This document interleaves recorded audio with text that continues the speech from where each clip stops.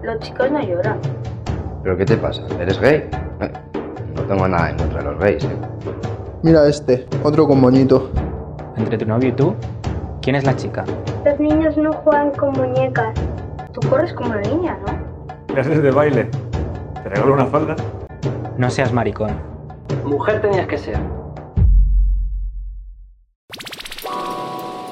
Cuando nos hablan de género, la mayoría de las personas tiende a asociarlo únicamente con las mujeres, desconociendo la complejidad del asunto, desconociendo que las masculinidades también son una construcción social del género, y el papel fundamental que deben cumplir los hombres en la construcción de relaciones de género más justas.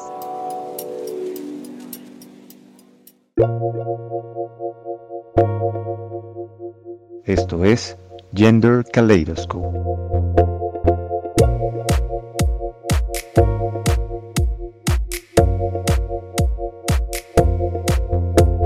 Yo soy Valeria Saray. Y yo soy Daniela Cerón. Y de nuevo, les damos la bienvenida a Gender Kaleidoscope, en donde podemos profundizar en temas de género. Hoy estaremos hablando sobre masculinidades, desde la voz de la Mesa Nacional de Masculinidades en Colombia. La importancia de hablar con masculinidades obedece a tener que situar a los hombres de una manera distinta alrededor de una cantidad de fenómenos y de situaciones donde nos vemos involucrados y que tienen que ver con síntomas de una sociedad que ha estado muy enferma. Entonces, hablar de masculinidades nos permite vincular a los hombres como protagonistas de esos datos de violencia, de esos datos de depredación a la naturaleza, y nos permite colocar a la conversación con los hombres en dos sentidos. Uno, desde la responsabilidad que tenemos los hombres en esos fenómenos, y también desde la manera en que los hombres podemos vincularnos para contrarrestar esas situaciones. Román Huertas es padre de 2 hijos, es investigador y pedagogo social, es activista y consultor de masculinidades hace 15 años y actualmente es codirector de la Mesa Nacional de Masculinidades. La masculinidad es una construcción social y cultural, es aquello que en determinado contexto social, geográfico e histórico se valida, deben cumplir los hombres, ¿sí? Comportamientos, actitudes, estéticas, esa es la masculinidad finalmente. Cuando hablamos de una sola masculinidad, estaríamos diciendo que hay una única forma de comportarse, de actuar, de representarse como hombre ante una sociedad y de ser validado y reconocido como hombre en ese determinado entorno social. Ahí estaríamos hablando de una masculinidad. Frases como: todos los hombres son cortados con la misma tijera, todos los hombres son iguales, todos los hombres se tapan con la misma cobija. Eran expresiones muy comunes y cotidianas, espontáneas en las comunidades, porque se entendía que solo había una forma de ser hombre. Y entonces ahí se hablaba de una masculinidad. Y esa masculinidad casi que se habla en algunos momentos, se habla de que es una masculinidad hegemónica, y se habla de que esa masculinidad está presente en todo el globo terráqueo, o sea, como si esa fuera la única masculinidad, sobre todo en las sociedades occidentales. Esa masculinidad es finalmente las que las mujeres, los movimientos sociales de mujeres y el feminismo empieza a cuestionar. Y cuando eso sucede, empieza uno a darse cuenta de que van apareciendo otro tipo de hombres que no encajan en esa masculinidad. Que hay unos hombres que de plano se sienten incómodos con tener que cumplir con esos mandatos masculinos. Y entonces ahí aparece el concepto de masculinidades. Lo importante ahí es eso, es que son plurales, entonces hay muchas formas de ser hombre, y lo que se alienta desde esa concepción de las masculinidades es que esas muchas formas empiecen a tomar distancia de ese modelo de masculinidad que era único, que era hegemónico, que es tradicional, y del que se busca encontrar variantes que permitan generar transformaciones alrededor de esa construcción de los hombres. Citando a Mara Viveros, los estudios de las masculinidades surgen de los avances logrados en los estudios feministas sobre la construcción de la identidad de género y del rol de género que atañe a los hombres en tanto masculinos. Igualmente, de los cuestionamientos de los modelos y formas de afirmación de la identidad femenina en la sociedad contemporánea. Desde hace ya bastante tiempo, desde que arrancan las mujeres a cuestionar el modelo de masculinidad tradicional a mediados del siglo pasado, y posteriormente cuando se empieza a hablar de los estudios de género, ya cerrando el siglo, desde 1980 tal vez, se empieza a identificar cómo el que se nos adjudique una masculinidad, un cierto modelo de masculinidad a los hombres, es colocarnos ante unos desempeños que debemos cumplir. Es de alguna manera un cajón en el que tenemos que entrar, y ese cajón en el que se nos obliga a entrar de alguna manera deshumaniza, nos quita condiciones de lo humano. Este proceso de cuestionar la masculinidad tradicional, cuestionar los discursos, las prácticas, las actitudes que históricamente se les han atribuido a los hombres y asumir nuevas maneras de ser hombres que no se enmarquen necesariamente en la violencia y en la demostración de poder, es lo que podemos llamar la deconstrucción de la masculinidad hegemónica.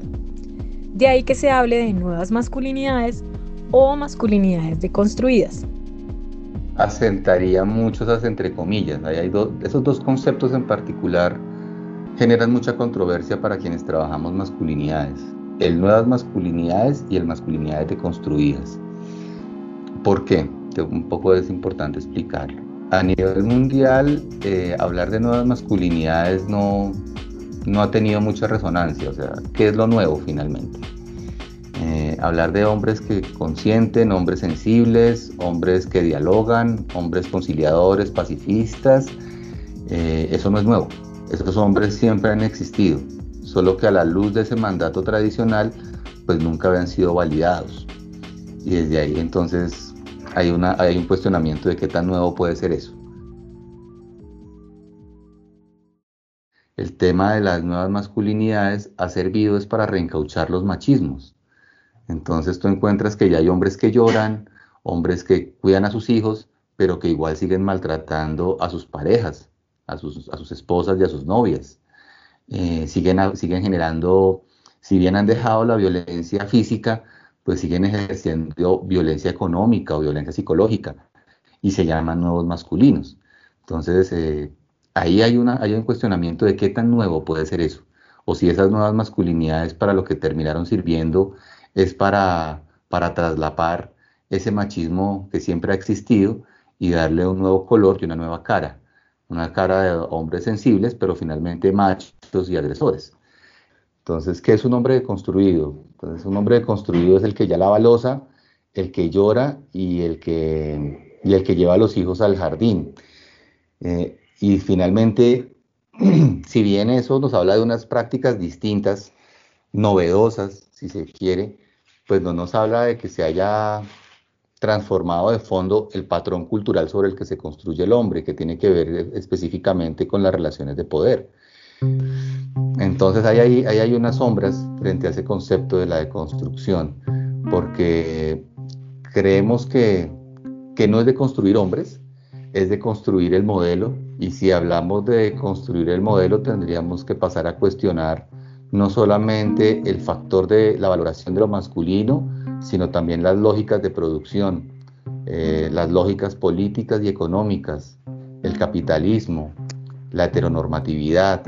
Eso tendría uno que pasar para pensar en esa deconstrucción.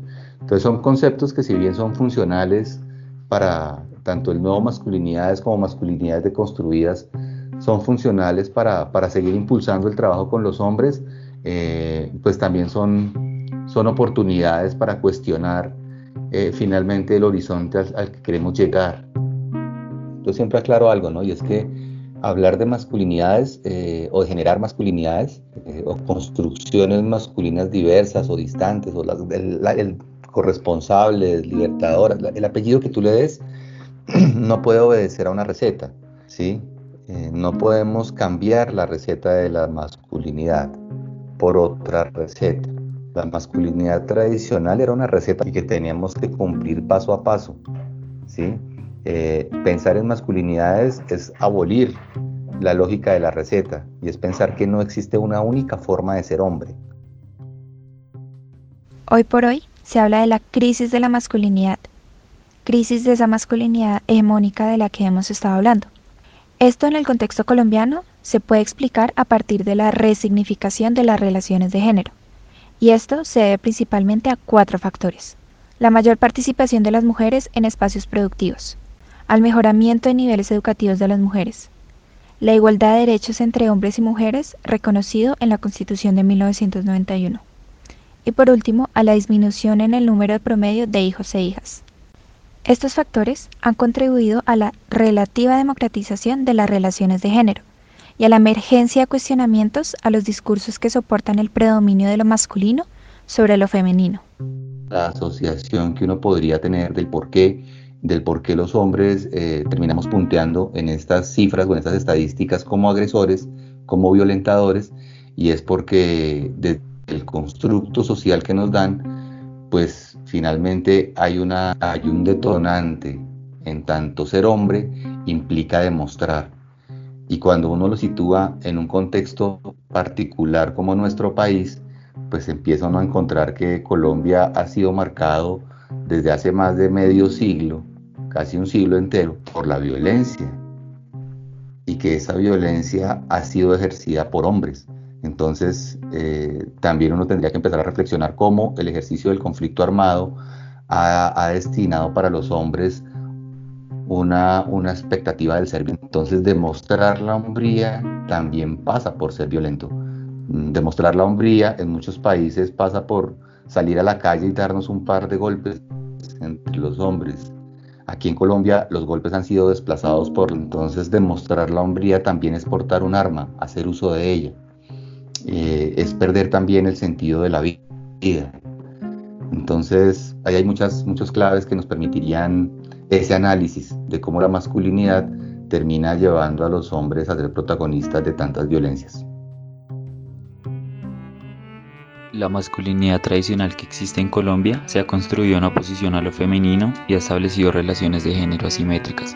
La masculinidad en Colombia alimenta el conflicto y la violencia que ya existe en el país. La masculinidad en Colombia significa querer tener el poder sobre todas las cosas y sobre todas las personas. La masculinidad en Colombia significa el trabajo duro para sostener una familia. La masculinidad en Colombia determina que el hombre siempre es el que trabaja y la mujer es la que se queda en la casa cuidando de los niños.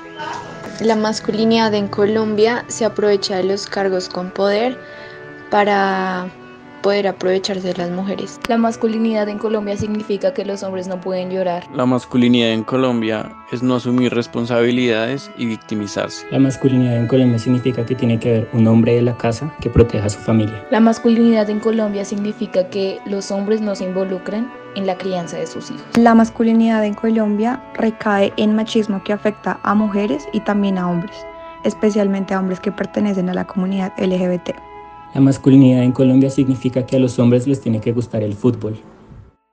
Todos estos factores que hemos venido discutiendo sobre la masculinidad hegemónica, la masculinidad tradicional, han hecho que se tenga una percepción negativa generalizada sobre lo que significa ser hombre en nuestro país.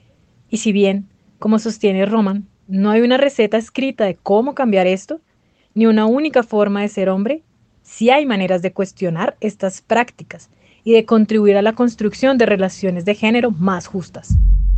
Entonces aparece algo ahí interesante cuando para determinarnos masculinos, de alguna manera empezamos a trabajar en relación con las mujeres.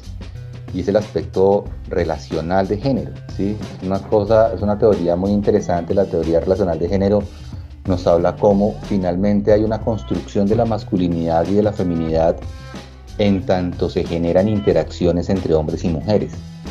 Y entonces ahí la cosa se pone de una manera distinta, porque ¿a quién le compete trabajar la masculinidad? Pues nos compete trabajarla a todos y a todas, ¿sí? Debemos impulsarla así los hombres, pero también debe haber una conciencia por parte de las mujeres. ¿Cuál es el imaginario masculino que las mujeres terminan validando cuando construyen sus relaciones de género? Y cuando hablo que construyen sus relaciones de género, estoy hablando las que se dan de la madre a los hijos, de la profesora a los alumnos, de la jefe a sus subalternos, de las novias y las esposas con sus parejas.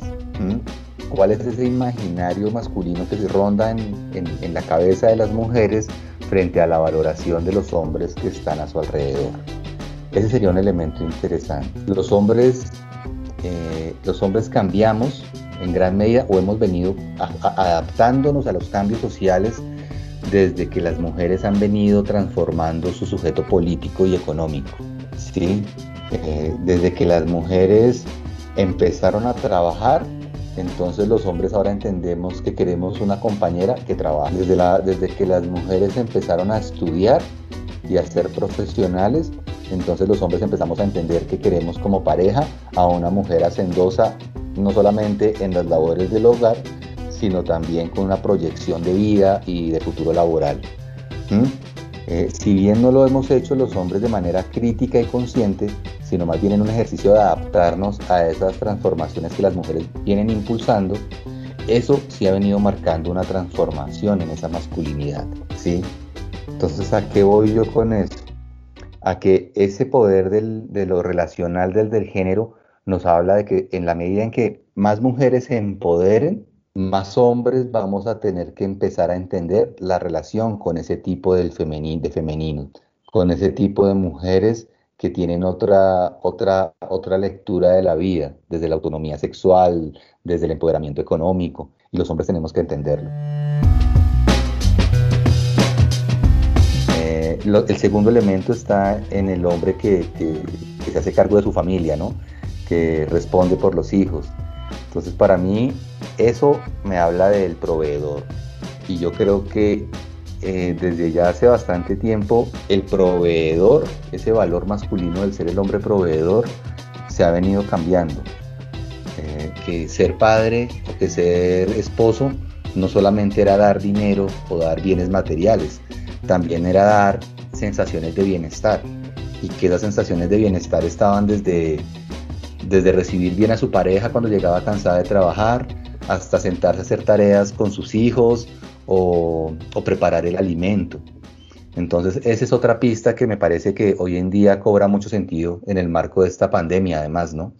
Donde muchos hombres se han quedado sin trabajo y empiezan a preguntarse cómo empiezo yo a aportarle a mi familia, y algunos ya van encontrando el sentido de que estar en casa también es dar tranquilidad, que brindar seguridad no solamente es brindar seguridad desde lo monetario, sino brindar seguridad de que estamos juntos, de que estamos bien, de que nos podemos cuidar, de que podemos desde el afecto también alimentar otro tipo de relaciones con los hijos, con las hijas y con las parejas. Entonces, para mí, esos son dos elementos que pueden empezar a generar. El de proveedor es empezar a reclamarle también a los hombres desde las relaciones afectivas que provean amor, que provean cuidado. Eso me parece que es importante. Renunciar a los privilegios, o por lo menos cuestionar los privilegios, también nos permite reconciliarnos con unas condiciones humanas que nos generan bienestar. Nos van a permitir renunciar a privilegios. El privilegio de la conquista y la promiscuidad nos permite reconciliarnos con el amor, con la fidelidad, con la construcción armónica de una relación de pareja.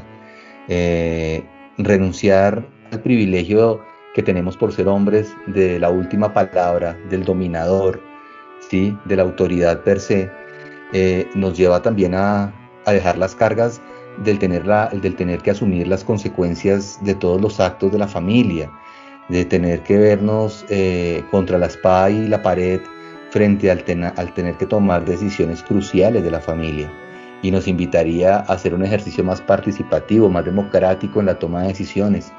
Y cuando eso se hace alrededor de la familia, pues usted siente menos carga de la que tiene, y también empieza a generar otro tipo de empoderamientos en los hijos, en las hijas y en las parejas. La participación termina siendo, fomentar la participación desde los hombres, termina siendo un elemento que reconcilia en los afectos y que también descarga opresión, la opresión misma que tenemos por ser hombres.